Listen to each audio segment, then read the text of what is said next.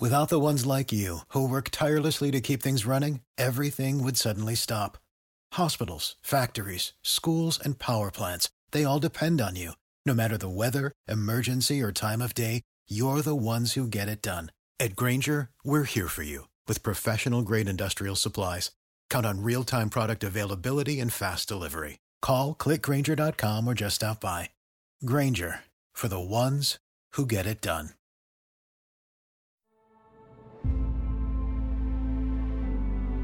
The memories.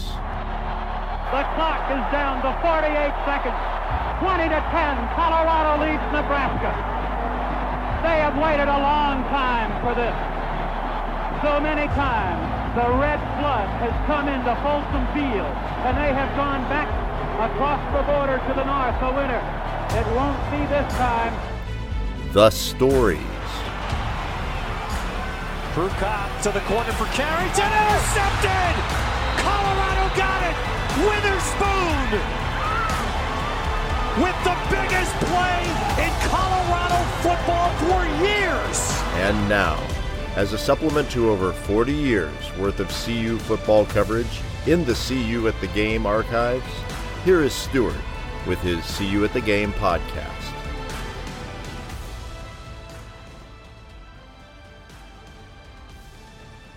Greetings, Buff fans, from CU at the Game. This is Stuart Whitehair, publisher and editor for the CU at the Game website, and I'd like to welcome you to a special episode of the CU at the Game podcast. Today we're talking with Sean Tufts, linebacker for the Buffs from 2000 to 2003. Sean was not only on the field for the 2001 62-36 win over Nebraska, he tackled Cornhusker quarterback Eric Crouch for a loss on the very first play from scrimmage, setting the tone for a memorable day for the Buff Nation. Sean was a 3-year starter for the Buffs and was captain for the 2003 team, finishing with 95 tackles his senior season. Sean was then drafted by the Carolina Panthers and played 3 seasons in the NFL before returning to Boulder to pursue a master's in business administration. While working on his MBA, Sean found time to be selected as class president and also became one of only 2 Buffs in CU history to not only play for the Buff football team, but also to serve as a Ralphie Handler. It was my great pleasure to talk with Sean about the 2001 Nebraska game, his experiences on the field as a Buff and as a Carolina Panther, and to hear about his time working with Ralphie. But I also wanted to talk with Sean because of one of his current pursuits, and that is that of president of the Buffs4Life Foundation. Buffs4Life is now 15 years old and has raised over $750,000 to assist former Buffs and their families, and I wanted to help Sean get the word out about the foundation and its efforts. I also wanted to help promote the foundation's major fundraiser, which normally takes place on the last weekend of June, which includes a 5K fun run and a golf tournament.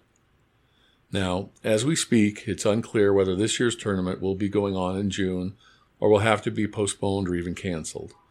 I will make sure to post on the CU at the Game website any details about the status of these events. In the meantime, I hope you'll take a listen as I talk with Sean about the Buffs4Life Foundation, its good works, as well as some reminiscing about his days as Buff linebacker, his respect for Kansas State, and his hatred for all things Nebraska and Texas. Here's my conversation with Sean Tufts. Welcome, and tell us who you are and what you're doing with Buffs4Life. Yeah, awesome. Yeah, Sean Tufts. Played linebacker at CU. I left in 2004. Came back for a couple years and ran Ralphie twice. So was in business school up there. So my MBA was 11. I have a weird letter jacket. It has 4 letters for football and then 2 letters for cheerleading because the Ralphie program's technically on the Spirit team.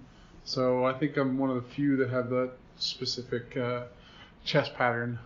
If I'm not mistaken, I think you're the only one that's actually run with Ralphie, a former football player. Is that you're the only one that has that distinction? Tyler Sales went the other way. He went from Ralphie to football. I went from football to Ralphie. Okay. So there's one other out there. Okay. Yep. So you have an exclusive club all your own. Exclusive club, yes. Very small. So how did you get involved with Buffs4Life? My wife dragged me in. Buffs4Life is a organization that focuses on all sports at CU, not just football. My wife played soccer up there in 2004, which is where we met, and she was the one that created the fun run actually. In our big weekend has a fun run and a golf tournament, and she was the pilot of the fun run. And I believe Buffs4Life is now 15 years old. Yeah, this is our 15th year. 15th year, wow. Yeah. And why was it started? Who started it? I mean, Anthony Witherspoon. I mean, what was the basis for the starting Buffs4Life?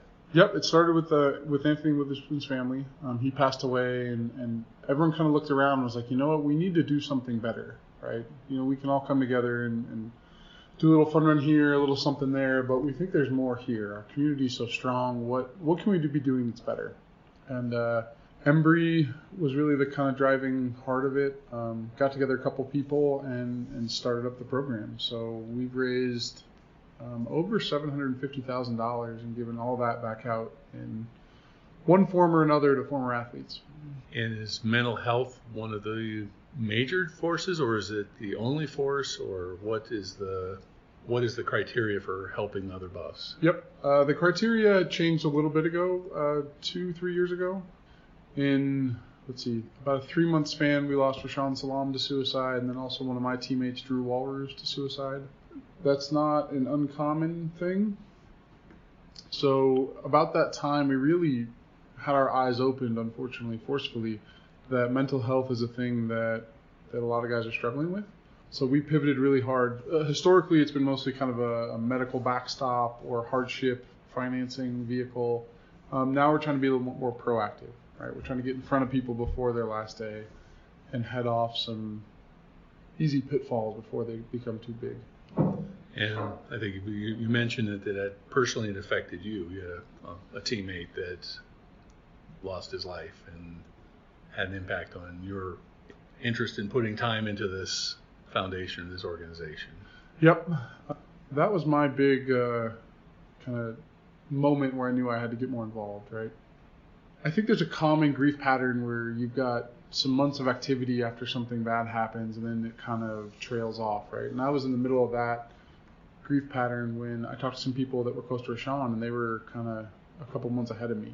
And I wanted to make sure we memorialized something that was stronger than that standard pattern, right? So we made a real effort to get in front of 4 critical areas. Career services, because we know people always struggle with job titles. Family health, whether it's divorces, issues with children, that kind of stuff. Physical health, obviously football and other sports take a toll on the body. And then substance abuse. Those are the 4 pillars that are underneath our mental health campaign. Our thought process is every severe mental health category or issue will at some point touch one or more of those topics, right? So if we can start tracking those things before they're a problem, then I think we're closer to an intervention or to a interaction. Okay. And I believe I read that you have team captains that have certain teammates or certain periods of time, or like the 2000 to 2005 or 1990 to 1995 or something along those lines. Where what do the team captains do? Yeah, so we identified early that the commonality and the brotherhood or sisterhood that exists inside of sports are not because of the logo or the location or even the success of your team.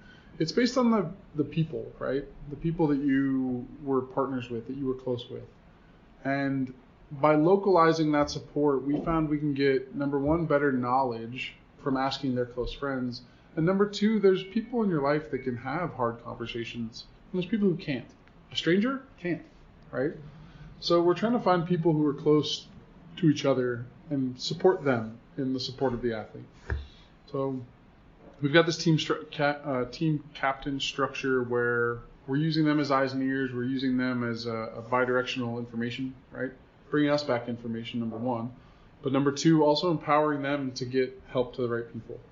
To get help, services for help to the right people who can be impactful. And you've seen that in action. We have, yeah.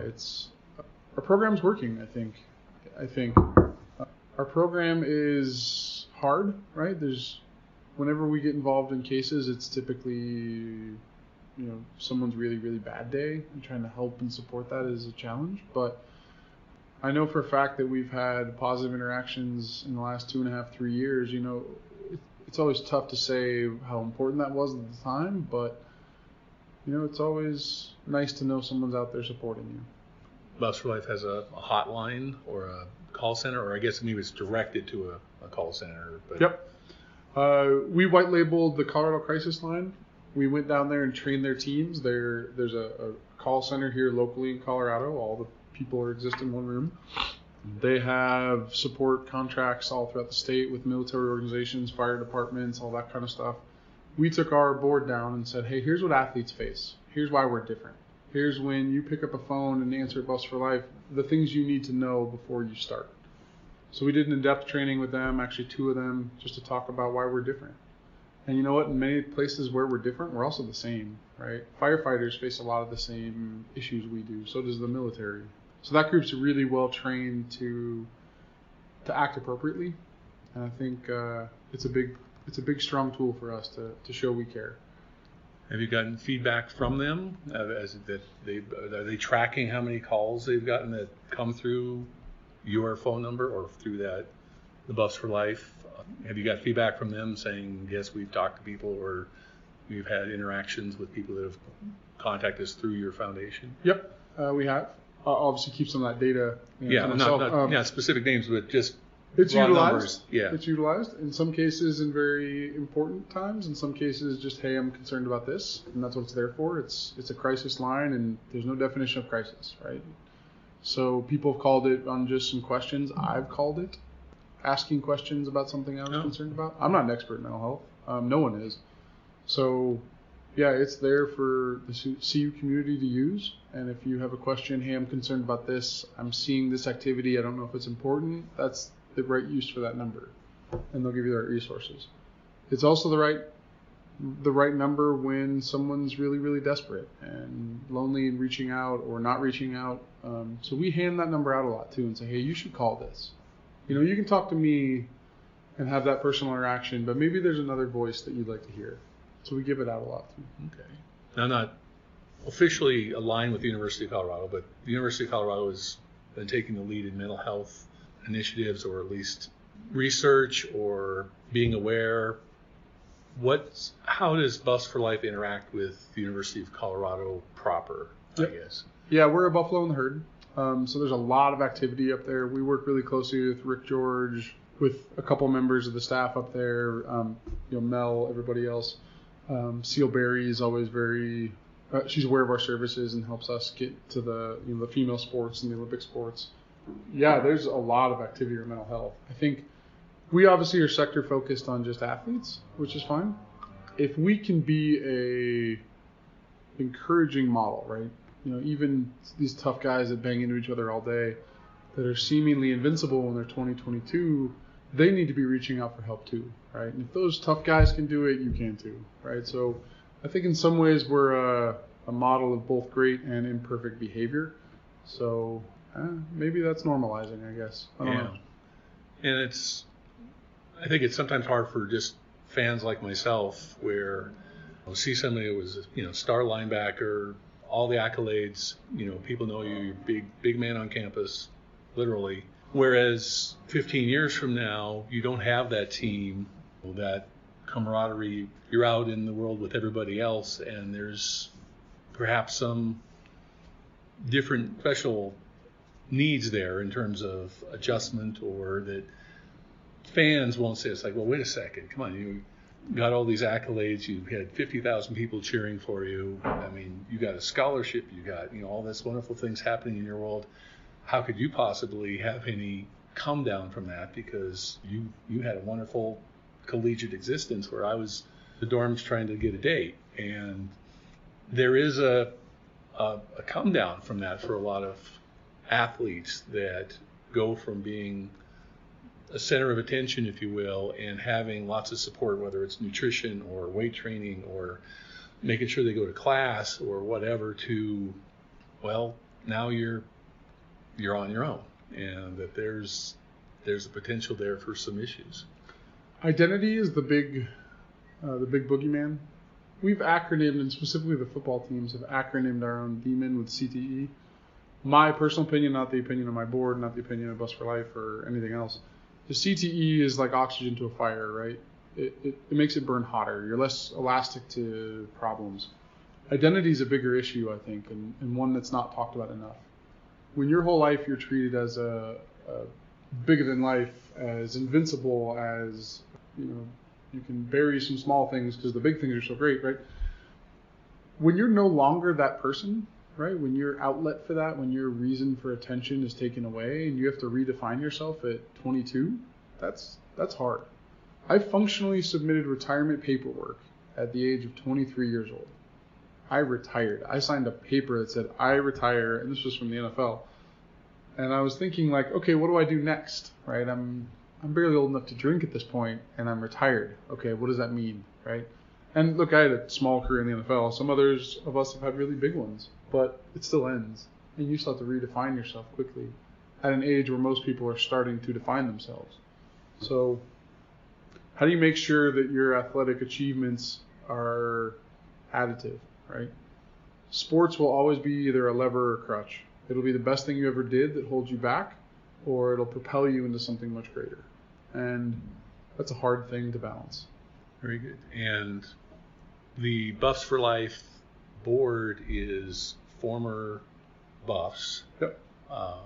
In one form or another. And you've got some heavy hitters on that board. We do, yes. Some of those, you want to name names? So Yeah, sure. People our board members are identify. public. Yeah. We're represented by basketball, golf, soccer, women's soccer. What else do we got? Football. There's a couple other sports on there now. I'm missing somebody. I'm going to get a nasty email.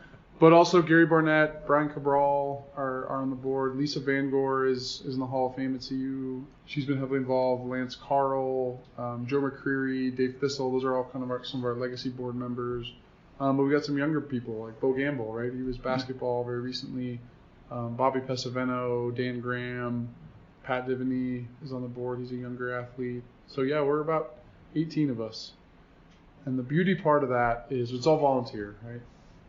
I think with that big board and some of the names on it, we can connect very quickly to important health resources and also into most of our athlete community pretty quickly. And then we extend that further with that team captain idea.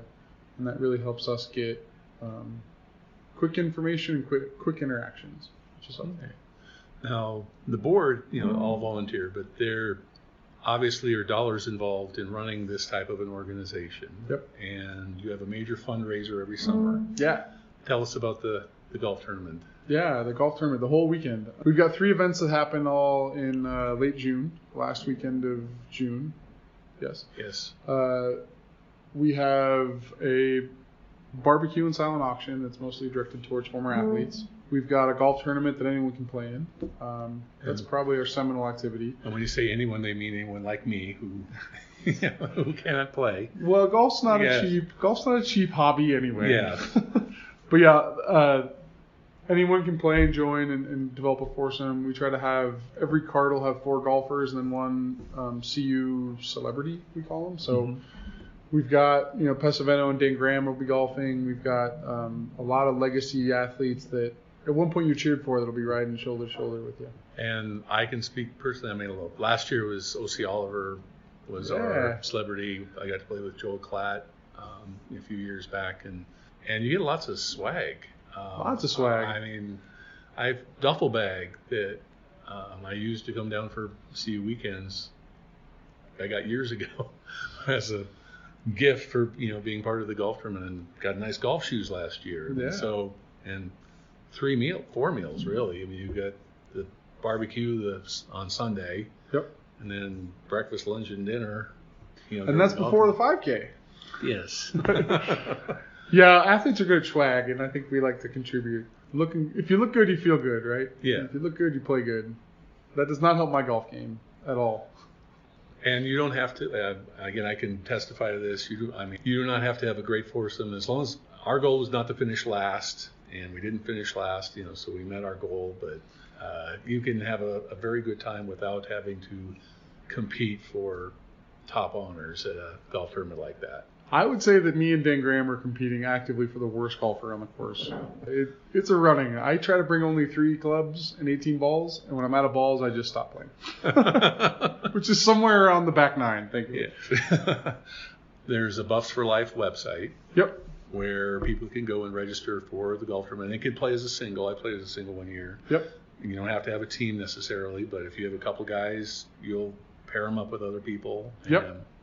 Yeah, and we try to have fun on the course. That's the point. The point's to spread good cheer and have some camaraderie and some fun. It's competitive, and there's certainly some live wires in there on the competition front. We've been known to have foot races and other competitions that'll spark up around the golf tournament. But yeah, it's all for fun. And the second piece of fun is that next day, that Sunday, there's a 5K as well. And that is anybody. It's run walk. It's families. It's strollers. It's competitive runners. It goes all throughout CU's campus. The Kyle McIntosh Memorial Fun Run. He was a long distance runner at CU that passed away from cancer a couple of years ago. And yeah, that one's always a really fun event. We get about 500 people running through campus for. And maybe I'm mistaken, is that the 5K that actually has a designated beneficiary each year? Yep. Do you know who that is for this year? Has that been? It's not been announced yet, no. Okay. Yeah, both the golf tournament will go to one specific cause, whether it's a fundraiser for a local event or for a person in need. And the fun runs we try to gear it towards women in Olympic sports. So we've had some proceeds go to volleyball players, women's basketball. Last year we went to the TJ Cunningham family, and we started up a college fund for his 5 daughters he left behind. So that was really personal, I think. Yeah. He was one of our team captains as well. If you don't remember, he was a principal at Hinckley High School and was murdered, and he was a Buff, and that was terrible. We're trying to do our part as brothers to help make sure his family goes to college and has everything he needs. Okay. And to participate in the golf tournament, to participate in the fun run, or just to find out more about Buffs4Life, or to donate, you don't have to. You can donate. Obviously, just go to buffs4life.org, and everything is right there. Yep. Buffs4, the letter, number 4, life.org. Yep. Okay. Now, can I talk to you a little bit about football? Yeah. Your football career. Yep. Most people don't realize this. I don't think that you get enough credit for being the guy that won the Nebraska game in 2001. I mean, the first play of the game. I certainly won that first play. That's first for sure. Play of the game, Eric Crouch goes for a run. You tackle him for a loss. Set the tone for the entire game. So, there are those that give Chris Brown and his 6 touchdowns a lot of accolades, but they don't realize that it was actually Sean Tufts that actually won the Nebraska The 6 game. touchdowns didn't hurt. That didn't hurt. And Dan Graham and Bobby Purify had a couple in there too. I will never forget coming off that field when it was 21-3, I think. And my roommate and close friend still is Matt McChesney. He goes down in a lot of CU record books. He and I came in as the local guys from Colorado, right? And we always wanted to beat Nebraska. And I came over and I was like, "Hey man, are we doing this? Is it 21-3?" And he says, "If you say that score again, I'm going to punch you in the face." And then he just punched me in the face because he wanted to. Well, and growing up in it was 5 years of losses to Nebraska by a total of 15 points. So there was a lot of pent up. That was only your sophomore year, I think. Yep. So you weren't around for some of those other frustrating losses, but you were. We lost aware. in Lincoln to a squib kick the year before. Yeah, that one was heartbreaking. So there was a lot of frustration taken out on that field that day. There was, yeah. Do you remember the celebration either on the field or the locker room, or just the feeling on the sideline during the game? I mean, you talk about the 21-3 stuff. I mean, I couldn't get back to the locker room. I don't know what happened because the crowd rushed the field, and a couple of my buddies from high school found me. And they picked me up on their shoulders and put me on the goalpost, and then we rode out together. So I didn't get back to the locker room until about an hour and a half after the game. Everyone else was leaving and showered, and I was walking in. Wow. I mean, well, my story from the game, and any CU fan of how that duration at this point, that's a seminal. 2010, 1986 is a marker for me because I'm that old, but 62-36 is certainly, one of those games. And I remember we had 4 season tickets, and a couple of friends were going with us to the game, and obviously they had to sit in the bowl somewhere. And we said, well, where do you want to meet up after the game? And most of my friends know me as a glass half empty kind of fan. It's like I can find a reason to worry about, Sacramento State or Montana State, and look what happens, that type of thing. That was you. That was your negative energy with those two? Well, I'm still living with that. You're not the only one. 14 years later, I live in Bozeman, Montana, home of Montana State, and driving around with the car that license plate is Ralphie, you kind of put the bullet, the target right on your back. But normally, I'm very concerned about any game, much less a game against the number one BCS team in the country. And they said, well, where do you want to meet up after the game? And we actually ended up at Fred Bradford's tailgate, but I said on the 20-yard line. There was just something about that day and that game. It was just like, I think we're going to be on the field, and still have the picture framed in the office. That with the scoreboard in the background. That were there other? You had other division champions that you were a part of. What other games stand out to you in your CU career? What other stories do you tell people about your career? I missed the Big 12 a little bit because Kansas State was always a great game. And it was probably because I was an in-the-box linebacker, right? Not real pass coverage heavy. So that K-State game was always really physical. And they were always it was Nebraska, us, and K-State my whole time we were there for that top seed. And, there was a couple top 10 matchups with us. And those games are always really, really physical. And you left bloodied and battered, and someone would win. We got the better of them more often than not. I'll never forget Donald Strickland knocking them out on it was 4th and 10 maybe, 4th and 3, right in the end zone for them to take the lead at the end of the game, and that was a big, big play. And anytime you could beat Texas, man, I hate Texas. There's very few schools I dislike. There's an arrogance that Texas knows they have, and that's fine, and I think it annoys everyone. So then, Nebraska game, 62-36, beating Texas then for the Big 12 championship. Does beating Texas rank higher on your? Because that was an unlikely victory as well. Yeah, we were the underdogs in that one. Everybody in that visitor section in Texas Stadium that day is. I think I've met everyone, actually. I think I've met them all. Were you there? No. Okay. There was maybe 1,000 people out of 75,000. Now it's 45,000. Yeah, there was a small contingent that went down there that thought we were going to beat them. And that team was stacked from a talent perspective. A lot of that team went to the NFL. And, when they got off the bus, you noticed, right? Their O-line was all 6'7", 6'8", and 300 and whatever pounds. And it was a David and Goliath scenario. And, we came out really, really sharp in that opening drive. In the first 2 quarters, we took it to them. They battled back in the third, and it turned it into a real game. Yeah, there was some white knuckling at the end there, but last minute, when Daniel Graham fell on the onside kick, it was like, okay, now we know it's going to be 39-37. It's not going to be something that slips away at the end. I don't think we breathed calmly until we got home. I think it took us that long to calm down from that game. So, again, which one ranks higher for you personally, being Big 12 champion, beating Texas basically in a road game, or being Nebraska at home by such a wide margin? Oh, Nebraska by a long shot, yeah. I still see license plates that have 62 or 36 on them, and there's a little code there, right? Yeah, that was a special one for I think a lot of people. Indeed. Especially Eric Crouch winning the Heisman 2 weeks later, and that first play was you mentioned it. That first play, I sacked Crouch on an option play.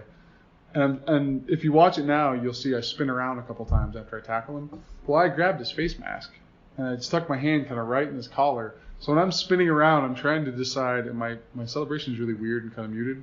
I'm trying to decide to celebrate because I'm looking for flags. That's why I'm spinning around. Did I just mess up the first play of the Nebraska game? I didn't grab his face mask, but they could have easily thrown one on it because I got inside his collar. But and then you, as they say, had a cup of coffee in the NFL. Yep. What is an NFL locker room compared to the CU locker room? What's the camaraderie? It's it's a business. I mean, at the collegiate level, at Power 5 level, it's a business. But I mean, it's a different deal. It's truly corporate in the NFL. Yeah. In college, you come in with 20 guys, and those guys are going to be in your wedding, right? A couple of them. You form a bond there that's unique, right? Everyone's coming in on the same foot. You get the same time frame. You're all treated the same. Your draft class in the NFL, let's see, I was in the 6th round, so I was like almost a free agent, right?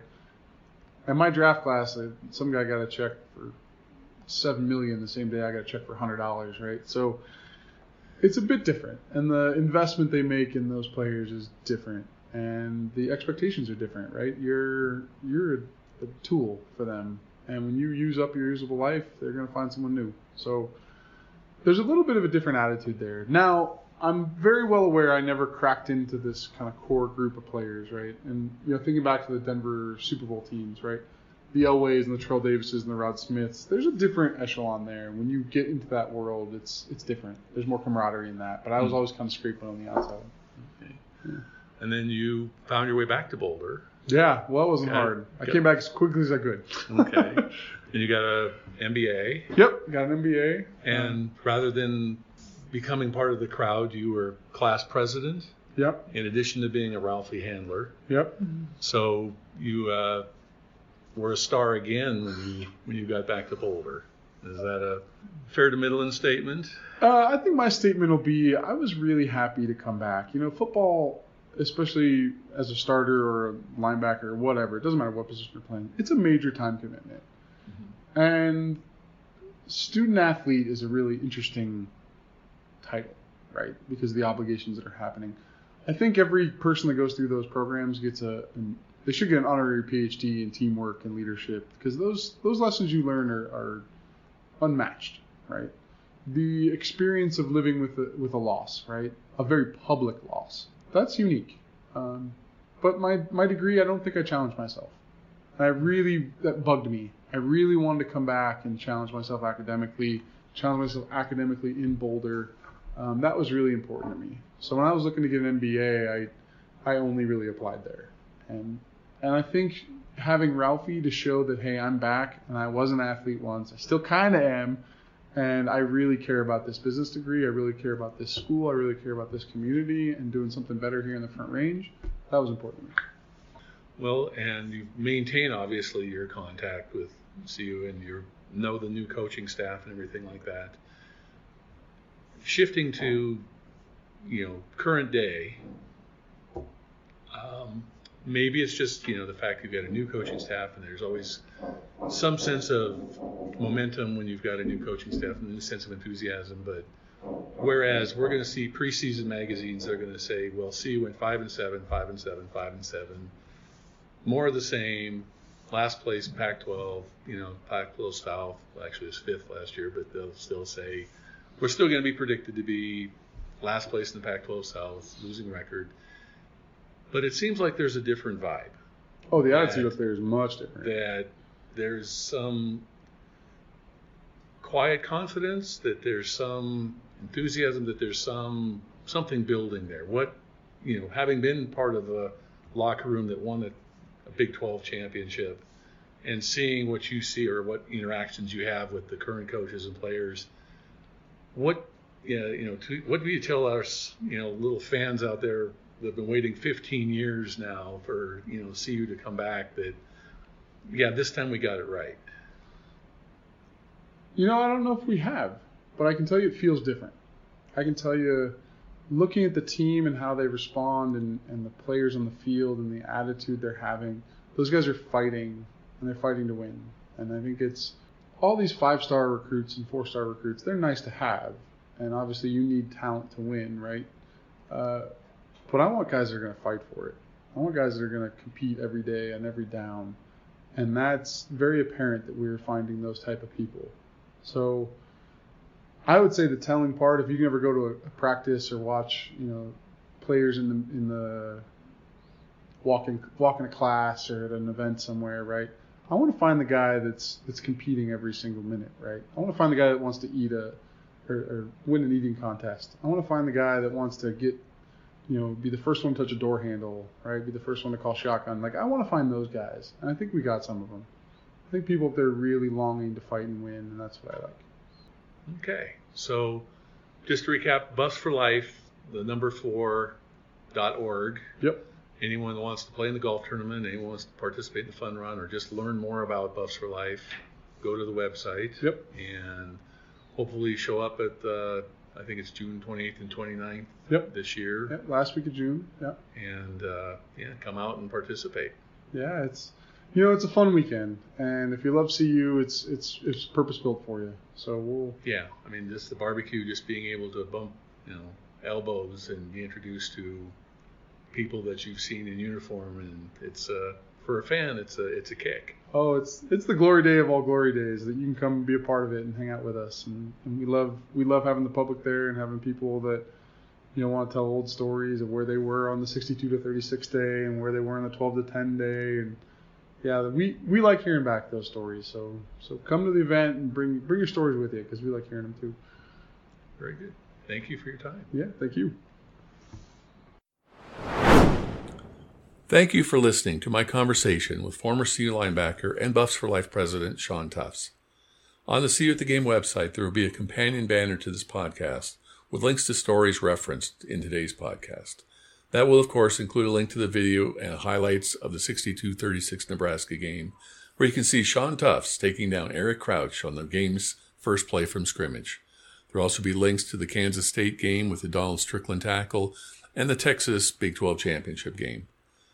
There will also be a link on the CU at the Game website to the Buffs4Life Foundation website, which is buffs4life.org, and that's the number 4, buffs4life.org. Again, as we speak, it's unclear when or even if there will be a golf tournament and fun run this summer. If there is a golf tournament, I hope you will join me for the fun. Living in Bozeman, I only get a handful of weekends a year where I get to be surrounded by other Buffs, and the Buffs4Life golf weekend is one of my favorites. If you're a Buff fan and want to meet not only Buff greats from the past, but hang out with Buff greats from the past, these are some of your all-time favorite Buffs, and this is the weekend you get to do it. Now, if there isn't a fundraising weekend this summer, it doesn't mean that the need will go away to raise money for Buffs4Life. Arguably, the need to raise funds is going to be even greater in these uncertain times. So organizations like Buffs4Life, which are all about helping people, will need your support even more. If there isn't a golf tournament this year, or if you're not a golfer and just want to help out, I urge you to donate to this very worthy cause. When you get the chance, take a look at the Buffs4Life website. You can find ways not only to get Buffs help, but a list of past recipients of help, as well as a list of ongoing projects the foundation is working on. Again, thank you for listening. I'm just getting started here in the podcast world, so I do need your help in getting the word out. In addition to finding previous podcasts on the CU at the Game website, we're now up on Google Play, Spotify, Stitcher, iTunes, and other sites where podcasts are found. I understand that if you get 5-star ratings and good reviews on these sites, it helps to make it easier for others to find the podcast. So if you're so inclined, please leave a positive ranking for the podcast. And between the two of us, we can include more fans in the ever-expanding Buff Nation. I hope this podcast finds you and your family healthy and safe. Until next time, go Buffs. Thank you for listening to our See You at the Game podcast. For links to articles and stories referenced in this podcast, go to cuyatthegame.com. That's the letter C, the letter U, atthegame.com. If you have comments or suggestions, you can leave them on the website or send an email to cuyatthegame@gmail.com. If you've enjoyed this podcast, please be sure to subscribe and share it with your fellow Buff fans. Until next time, when we will again see you at the game.